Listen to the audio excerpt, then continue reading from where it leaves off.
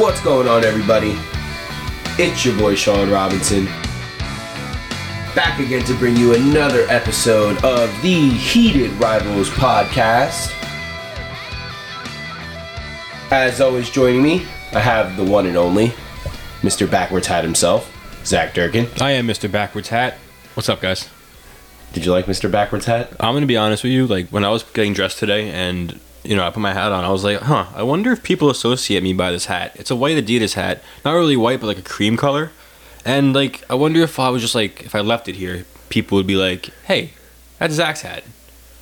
I mean, the last 5 or 6 times we've hung out, Zach, you've had that Adidas hat on, so I think you and that hat have become one and the same. I love this hat, and I lost it once, so I had my girlfriend get me another one, and just as it got in the mail, I found it. So I have a new one at home, just waiting to be worn, just wearing this one into the ground first. So you are hat guy. Not only do you wear that hat, you have a spare one. You have a backup hat. I have a lot of hats, but yes, I have a spare one of these because I like it so much, but I don't wear a hat all the time. I have this, like, crazy paranoia thing where I think wearing hats makes you go bald, and I have a nice head of hair, so I'm not really trying to go bald right now. Well, Zach, that's actually like a fact. I believe there is data out there that proves if you wear a hat like X amount of time throughout your life, I guess it leads to your hair, thinning faster than somebody who doesn't wear a hat as often. So, well, I don't wear it all the time. I only wear it when I'm really too lazy to do my hair. I only wear it when I go out, which is not that often, so it works for me. That's good, Zach. I'm glad you found your thing. So thanks. You keep on keeping on with the hat, bro. Appreciate it. But enough of the hat talk. Let's get into why we're here today. This is actually our 23rd. Holy shit. Jordan episode. We got to make this a big one. So, what better topic to talk about for our 23rd episode than the NASCAR playoffs coming up? Why don't you get the fuck out of here? Come on, get the fuck out of here and stop wasting my time. Oh, get the fuck out of here. Get the fuck out of here. Get the fuck out of here. Now get the fuck out of here. Get the fuck out of here with that. The fuck out of here, Ralph. Are you kidding me? There's not really much going on in sports right now other than preseason football and baseball. I'm so upset with you right now, Zach. How could you just dismiss the Yankees like that? I didn't dismiss the Yankees. This entire episode is going to be about the Yankees and a little bit about the Mets, but they suck, so we're not going to spend that much time on them. But still, just to jump off the cliff like that and go straight to NASCAR? Listen, we all know that the Yankees are the best team in baseball right now, but there are other things going on in sports that aren't related to baseball or football. Well, I don't think any of our listeners are here to talk about NASCAR, so let's get into why we are really here, and that is to talk about the hottest team in Major League Baseball, the New York Yankees. Go Yankees! Yeah, Yankees! Oh yeah! Oh yeah! For those of you who checked out our Instagram the last couple of days, you'll know that me, Zach, and his 2 brothers, Jordan and Jude Durkin, 2 good friends of the podcast, went and checked out the Yankees beat up on the Red Sox the other day. And Zach, you want to talk about the experience you had at the game? Yeah, sure. I mean, it was my 4th time going to a Yankee game. 1 time at the old stadium, 3 at the new, and I'm 4-0. They haven't lost since I've been there. It was a hot day, got some color, had a little bit of a hangover the morning of, but I got over that. But it was my brother's first time going to a baseball game, and he's a pretty big Yankee fan, so it was a good day to see him happy. Aww. Definitely, it was a fun game, nonetheless. A lot of exciting moments, and Jude got the full-on bleacher creature experience from the other day. Zach, am I right? Yeah, there's no other way really to experience your first Yankee game than in the bleachers, and trust me, there were some creatures out there that day. Oh yeah. A few nice ladies that were sitting behind us, I think, had a few too many Coca-Colas and were screaming just ridiculous things, like, at the Yankees. Like, I guess all positive. I consider it positive what they were saying. It might not be safe for work, but it was positive. We'll just leave it at that. But Aaron Judge, watch out. Yeah, word. Aaron Judge, you might have a stalker or two, but you know what's actually really funny about that?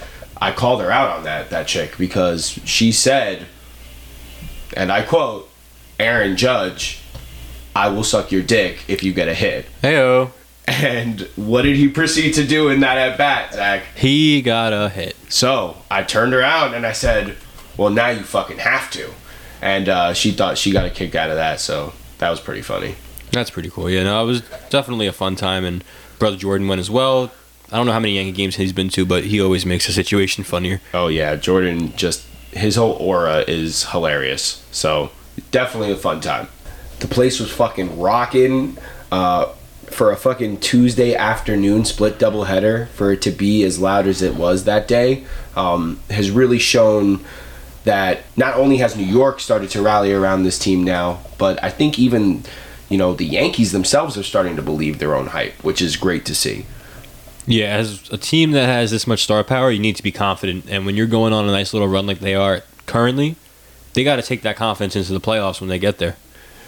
And we're saying when they get there now, because not only have the Yankees been just on a complete tear since the All-Star break to the tune of fucking 26-9, but they're the hottest team in Major League Baseball, like we said earlier.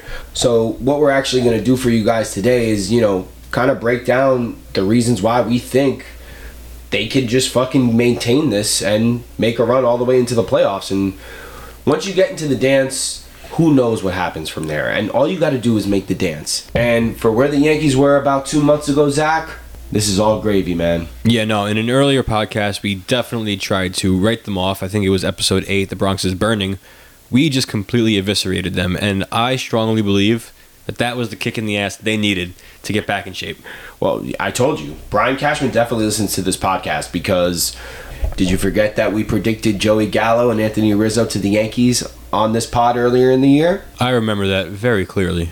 I'm just saying, he definitely could be listening. But let's break it down a little bit for you guys. There's really been I guess 3 main reasons why, at least I feel, that the Yankees are where they are right now. And my number one reason, and this kind of has a lot of moving parts to it, but the Yankees are actually finally having fun playing baseball, or at least it looks like they're having fun playing baseball. Well, having fun is equivalent to winning in any professional sports league. I mean, you find any team that's struggling, they're not having fun.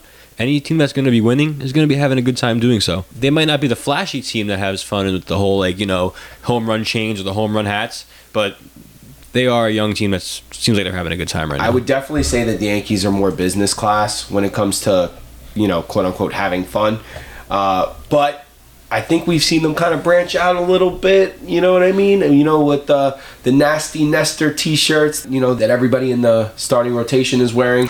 Oh, that's nasty.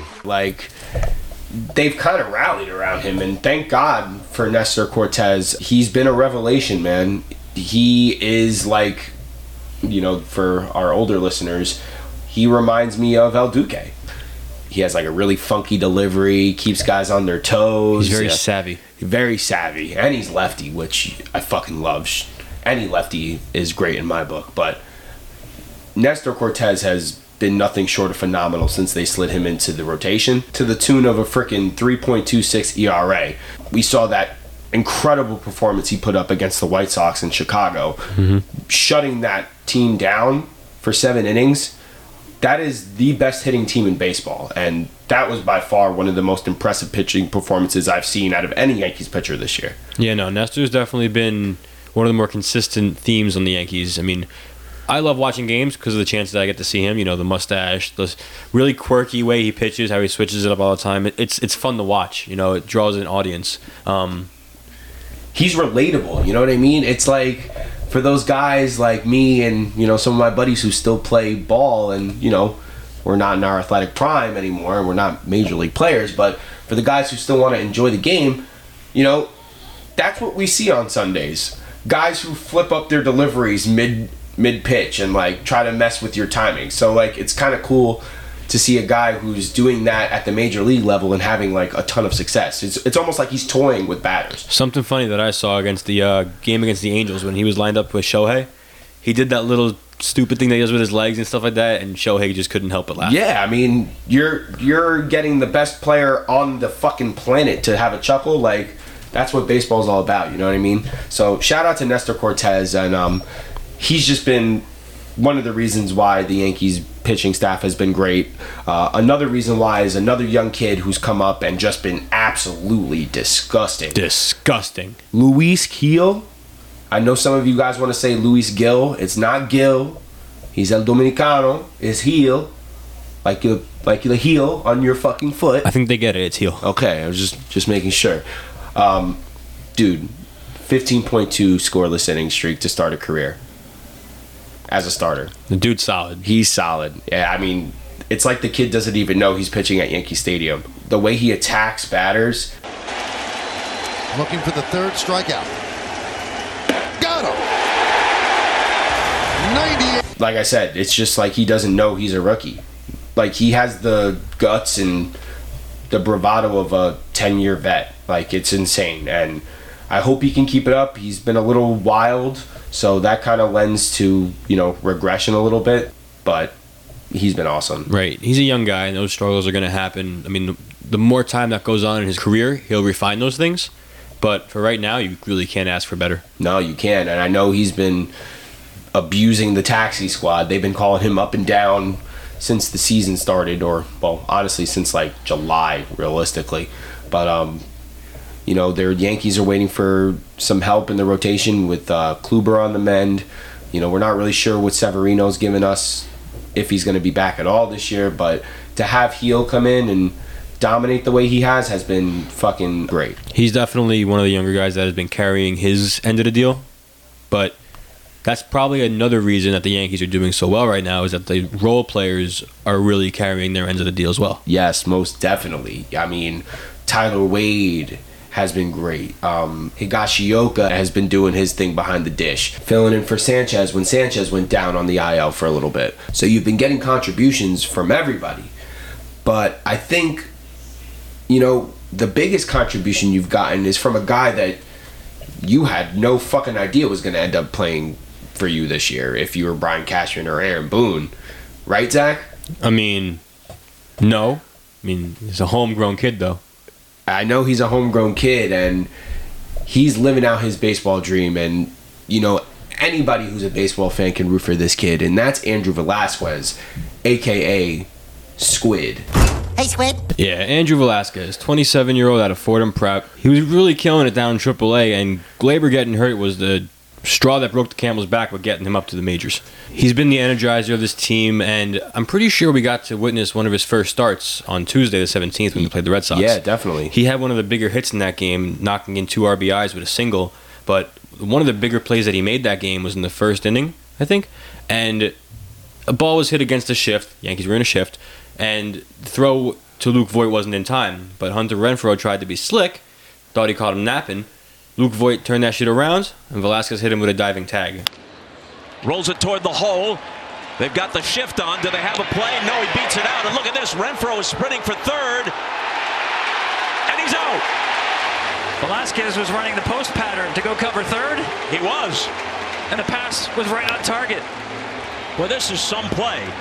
It was crazy, but don't even get me started about the one that ended the game against the Red Sox, because that was nasty too, where he made that dive. Yeah, he's been so slick with the glove, and that was his calling card. And the fact that he's come up and been able to get some really big hits for the Yankees, and these aren't just like, these aren't hits against like the Orioles or the fucking, some other no-name team. Like, this is against the Boston Red Sox. Like, you're fighting for a division race right now, and to have that moment against that team, I can only imagine what was going through his head. Right, and that momentum carried over into the Twins series where he hit a home run today. Literally, and to see his mom and dad and his family all fucking smiling for him, it hits close to home, because they even mentioned it on the broadcast. He's still living with his parents. Like, he goes from Yankee Stadium to his mom's house in the Bronx after this. That's crazy. So, like, as if we didn't need another reason to root for the guy, he's been fantastic.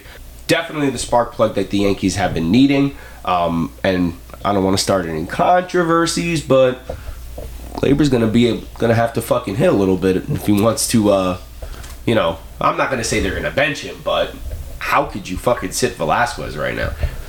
Analytics. Nobody has to feel for the game. They'll make the mistake of sitting him when he's hot, because Gleyber's the bigger name. Gleyber will continue to suck. maybe they'll get a kind of a revelation and be like, hey, maybe we shouldn't have taken him out, but we'll see. Well, since you're talking about feel, that's like my second point as to why the Yankees have been so good recently. It seems to me like they've gotten their sense of feel for the game back. I'm not seeing any of those like really questionable or head-scratching decisions from Aaron Boone. I don't know if he's just starting to manage more with his gut instead of looking at a fucking notebook with a bunch of numbers on it all the time, but it seems like that. And, you know, when you're trusting your gut in a baseball sense, that tends to work out for you. Yeah, and their base running has been much better since whatever they did to fix it. Oh my God! I mean, the Red Sox look like the old Yankees. Yeah, we were making that joke while we were sitting in the bleachers that it's like the Red Sox forgot how to play baseball, and the Yankees all of a sudden remembered that they can play baseball. Right, and I haven't seen a double play in God knows how long. Oh yeah, no, we haven't seen a. We got to knock on wood or something because it's been quite a while since we've seen guys rap into 6-4 threes. But I guess we'll get into our third point as to why the Yankees have been. Why they've really turned around their entire season. And it's because it's been something that we've wanted to see the Yankees do for the longest since they got this guy on the team, and that was to have Giancarlo Stanton play the outfield.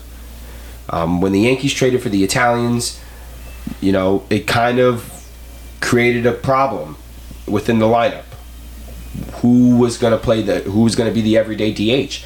Because now you're looking at a healthy Yankee lineup with Luke Voit back, Giancarlo Stanton healthy, Rizzo's back from COVID, and Gallo's back. Those are four guys who could potentially, be in the DH spot. Yeah, I mean, Giancarlo Stanton's making $300 million. He should be doing more than just taking up a DH spot. 100%, 100%. And I've always been on that train. I've harped on that ever since they fucking traded for him. I said there should be no way that the guy is solely relegated to DHing duties. It's not like he's a bad fielder either. No, he's a good fielder. And I think the Yankees were just nervous that if they ran him out in the outfield too often, that he would get hurt. And it kind of backfired on them because he got hurt a bunch anyway. I have a theory on that. I feel like when you get the guy going like maybe once every 2-3 innings, he's not warmed up. He's not warm. So when you get him in the field, he's running around a little more. He's doing things with his body. He's not as tight sitting down in the dugout all day, especially in the colder weather.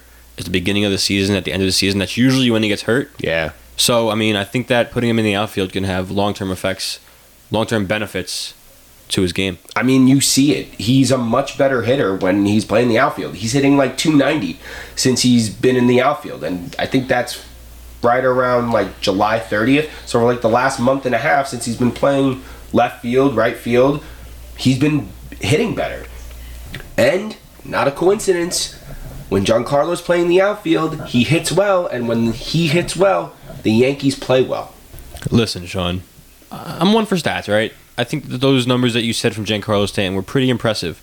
But I think we all know the real reason that the Yankees are doing what they're doing right now. Please enlighten the audience and myself, Zach, because I'm not sure. 2 words. Rally Cat. What? Bro, what are you talking about, man? I will elaborate. On August 2nd, 2021, first game in the series against the Baltimore Orioles. 8th inning, Yankees are getting smacked 7-1. A notorious cat made his way on the field and ran around causing a ruckus. Since then, the Yankees are 16-4 and the Orioles are 0-16. Holy shit. Yeah. So is that the curse of the Rally Cat? I guess so. Coincidence? I think not. Very interesting, Mr. Durkin. So, just to be clear, we're chalking up the Yankees' success to their young guys playing well, starting pitching just being phenomenal, and them finally mixing up the lineup with the lefties, Giancarlo playing the outfield, and most importantly, Rally Cat. I like how you put most importantly in there because that is true. Most importantly, the Rally Cat. Well, shit. If that's the case, and if the Rally Cat is the real reason why the Yankees have turned around their season, another team who plays in New York who could really use a Rally Cat right now is the fucking New York Mets. They are who we thought they were. Frauds. Yeah, the Mets, I mean, me and Zach had some hope for the Mets a couple months ago, but they have literally fallen straight out of the sky. Ever since they traded for Javi Baez, it's kind of been a complete fucking mess over there. Listen, it was starting to be a complete fucking mess over there before Javi Baez. They thought that was going to be a Band-Aid over the scar that was, going to hopefully fix their season. And when you got a guy by the name of Mr. Steve Cohen, the owner of the Mets, tweeting, and I quote, "It's hard to understand how professional hitters can be this unproductive. The best teams have a more disciplined approach. The slugging and OPS numbers don't lie." End quote. And he's right. The numbers don't lie. But the main number we're looking at is the wins and losses, and the Mets haven't been doing any of the winning and a lot of the losing. Yeah, I mean, they're falling further and further out of the NL East lead.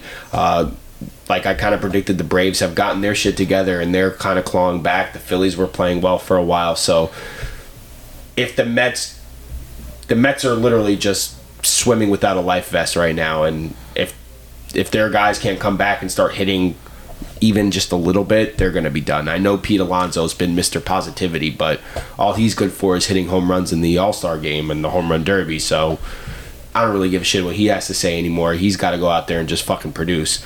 But, this Mets team, they had high expectations, and they've fallen flat on their face. It tends to be the same old song and dance with the Mets, too. It's one of two ways. You either start off good, start losing some guys, get hurt, you start sucking in the middle of the season, and when it's too late, they start playing well again, or they play well all season and then choke it at the end. It's just, I feel for you, Met fans. I feel for you. It's just, it is what it is with the Mets. So until they get that shit figured out, they're just gonna be second-class citizens always. Do you remember at the beginning of the season we were saying, hey, the Mets and Yankees might have, equal opportunity here? I mean, yeah. I mean, if you were looking at both teams to start the season, those were probably two of the best teams in baseball on paper. That just goes to show that anything can happen, and you never know really what's going to go on in the MLB. Yeah, I mean, it's a crapshoot. Health is a big part of it, but performance is also a big part of it. And the Mets just haven't been living up to their standards or anybody's standards. So not at all. And hopefully they can get that turned around, because it's getting late early, as Yogi Berra used to say. So, with all that being said, that's actually going to close out this episode of the Heated Rivals podcast.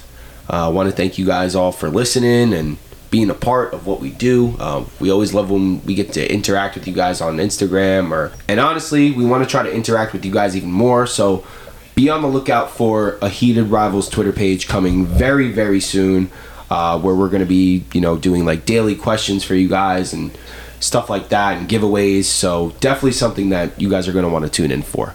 One more thing to look out for in the next week or so is our last 2 episodes of the Heated Rivals Top 10, where we will be going over edge rushers and quarterbacks, 2 big positions in the NFL that we think is going to get a lot of you guys talking, so you're definitely going to want to be a part of that one. Spoiler alert, Jet fans, Zach Wilson is not on the list despite having a very good game tonight.